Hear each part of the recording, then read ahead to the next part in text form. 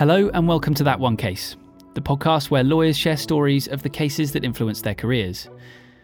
My guest today is Joshua Barron, founder of SB Legal in Salt Lake City, Utah.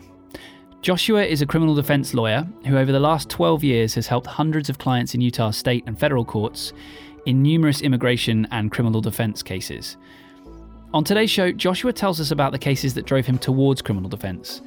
He shares what it was about prosecution that turned him away from the practice and why he finds everything from the clients to the courtroom more interesting as a defense lawyer. So this would have been 2008, beginning of 2008, and I started working as a criminal prosecutor for the Salt Lake City Prosecutor's Office on a Monday, and that Friday I did my first jury trial where I was the first chair, like I was in charge of this trial, and I had never done anything like it before. I was terrible at it. I was so bad. I made mistake after mistake in the trial, and just the moment of truth. Maybe it was the all was lost moment was during the closing argument. The whole case rested on one piece of evidence. It was the horizontal gaze nystagmus test, which is an eye test that looks for involuntary jerking of the eyes. So it's this kind of complicated thing, kind of hard to explain to a jury. So I'm in closing argument, and my whole case rests on that because there's no breath test, there's no blood test. Everything depends on that test. And I completely forgot the name of the test. I was standing in front of the jury, and it just left my brain.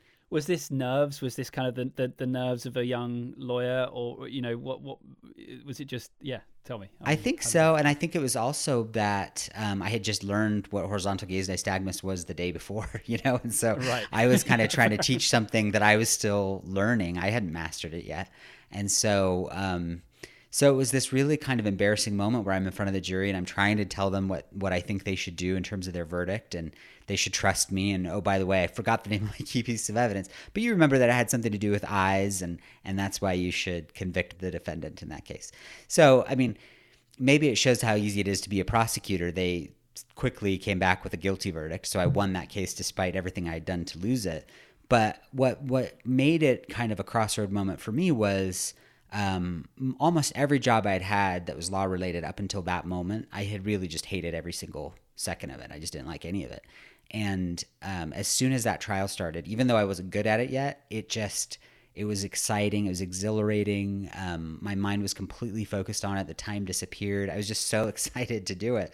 And so even though that trial didn't go very smoothly, I was super excited to do my next trial. And so I don't think I would have found much fulfillment in doing, transactional work or, all the other types of things that they're great and they're valid. They're just not for me until as soon as that trial started, I knew that, kind of everything changed. Yeah, that's really cool. I mean, that blows my mind in a way though, because I can't think of a more stressful and unpleasant experience than sort of, making a ton of mistakes and floundering in this new environment that I'm unfamiliar with, to sort of be called to go again seems crazy. Yeah. I mean, it seems like, if you can find something that's really unpleasant for everybody else, but it's fun and it's play for you, like that's magic, that's real value. And so you're right. Like a lot of people don't want to do that kind of trial and they don't want to be embarrassed in front of a jury. I mean, I've had so many times that, a cross-examination didn't go the way I wanted it to, or, some key piece of evidence was a surprise, or, that's the nature of trial work, especially criminal trial work, that there's surprises. You're going to look foolish at times. But there was just something about, that spotlight and that environment that I just took to immediately. And so yeah, I mean, it's been a bit sad that for the last year we haven't had any trials, but hopefully COVID will end here soon and we'll start doing trials again. Yeah, absolutely. So in that case, you're a prosecutor, right? So what was it that kind of led you to decide to go the other route and go in the kind of criminal defense route versus the prosecution? I mean, so from the first day that I worked as a prosecutor, the other prosecutors called me a defense lawyer because the offers I made were more generous than they would have. I was much more kind of focused on kind of rehabilitating these people than on punishing them. And again, I don't say that I'm right and they were wrong. It was just a question of inclination. Like those guys should be prosecutors and I should be a defense lawyer. But another case that sort of tipped me over the edge was my last jury trial as a prosecutor. There were like 12 evidence problems with the case. I went to my boss and I said, we should not go forward with this case. We need to dismiss it. My boss said, nope, go in there and do the trial. And so I was doing the trial, and I was thinking, if we win this case, I'm going to be embarrassed, And I was also embarrassed that I had to try to sell the jury on this evidence that I was not sold on myself, So in the middle of sort of this super long cross-examination where my witness was just getting torn apart by the opposing attorney, and he's a great lawyer, I thought, if I'm rooting super hard for the other side, maybe I should be a defense lawyer. And so within a few weeks, I had kind of given my notice and really committed to doing the defense side thing. Is there like a difference in skill sets there in terms of turning your hand to the defense side? Do you have to kind of think differently, or are there different skills? Definitely. So the main trial skill that a prosecutor uses is direct examination, because they have to prove the case. And so, and direct examination doesn't really happen in the courtroom. Direct examination happens in preparation, because the witness is friendly, and so you can sit them down and tell them all the questions you're going to ask them. And the witness is the star of the show in direct examination. And the main tool that that a defense lawyer uses in trial is cross-examination. And cross-examination is with a hostile witness who won't talk to you in advance. And so it all happens in the room instead of in prep.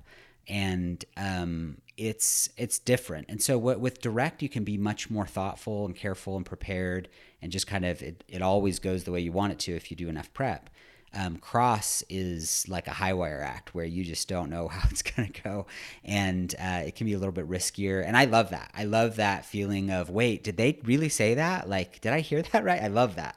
And honestly, I'm not as much of like, my wife is a to-do list, high preparation person, and I'm more of a, let's just do it and see what happens. And so it just lends itself a little bit better to criminal defense. Very cool.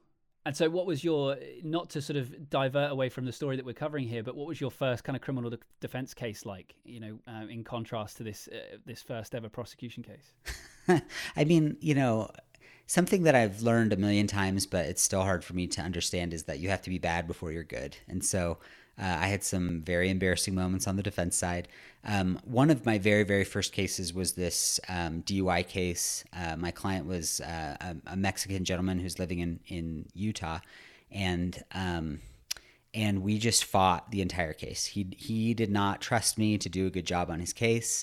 I was doing my best, but I wasn't very good at it yet. I thought we got him a fair outcome, but it wasn't what he was hoping.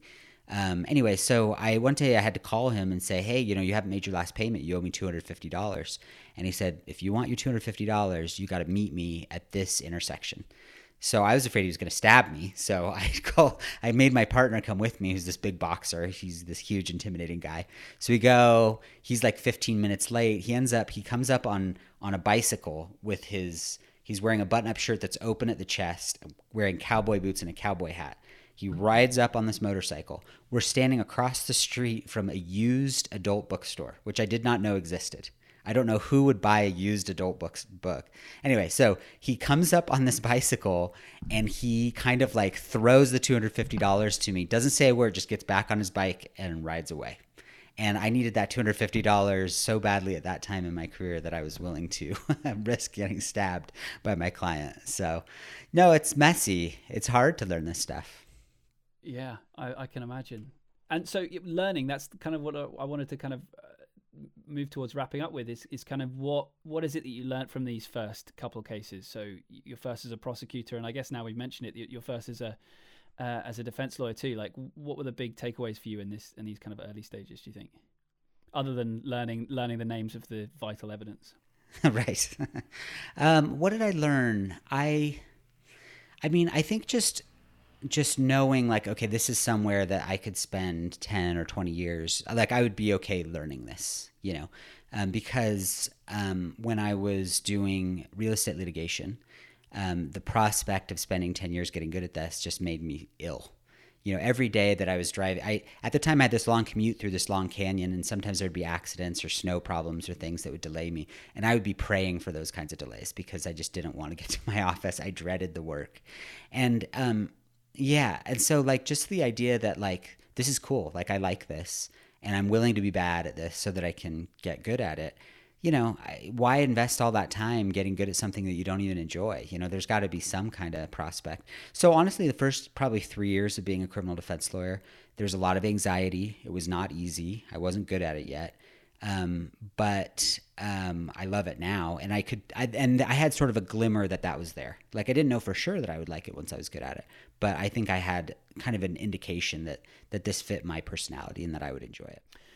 I want to I'm interested because it's very much the current thing, virtual lawyering, the kind of socially distanced thing. I get, like you mentioned, trials aren't happening. What is how is life as a defense lawyer in lockdown? What does that mean for your sort of practice right now? Yeah, in some ways it's way better, because my main job pre-COVID was honestly to drive to all these different courts. And so it's nice that I don't just have that transportation cost to get to all of my hearings. So that's really nice. And I have quite a bit more discretionary time because of that. In terms of being, a convincing advocate, there are challenges. Like, I have to learn how the main one that we use is called WebEx. And so I had never used WebEx before. And so I've got to learn how to, share my screen and show an exhibit. And I've got to learn how to try to focus on the judge's camera so that when there's another defendant from another case on the that, and they're distracting, that I'm not being distracted by that. And I have to think a little bit about like the lighting in my office and what kind of colors will kind of show up on the camera. Like, I have to think about like this whole set of things that just weren't a part of the toolkit before. But it's all trying to do the same thing, which is to protect an individual person's rights, to try to personalize them to the judge and the prosecutor, and in a lot of ways just make sure that my clients know that I'm on their side and that I'm going to do my absolute best for them. So I do think about all those things, and I'm trying to learn how to do all those things. I don't think I've mastered WebEx yet, but I'm a lot closer than I was a year ago. Do you still enjoy the work, or are you very much kind of missing that courtroom experience? No, I really like it. I mean, honestly, like you said, trial is very stressful. And so it's nice that that's not there's a pro to that. So I miss the kind of high of having a trial go well, but I don't miss the anxiety of preparing for a trial. And so, yeah, there's still really good parts, and we've made progress on some of our cases, but some of our cases are completely stalled and not making any progress, and that can be very frustrating to my clients. But no, I'd say I still really enjoy it in this format, and I hope that we keep some of these technological options in a few months when things hopefully get back to normal. But there's some things that you just can't do as well over video, and I'll be excited to get back into the courtroom to do those. I bet that Joshua isn't the only lawyer out there itching to get back into the courtroom, and hopefully when the pandemic is over, we'll find a lot of lawyers coming out the other side with a whole host of new skills to help them better represent their clients. So a big thank you to Joshua for sharing his story with us today. If you want to find out more about him and SB Legal, you can find all the links in the show notes over at thatonecase.com. And if you enjoyed today's episode, please do share it with someone you think would also find it interesting. All the details on how to follow and listen are at thatonecase.com. Thanks for joining us, and we'll see you again next time as Andrew Cooper tells us the story of That One Case.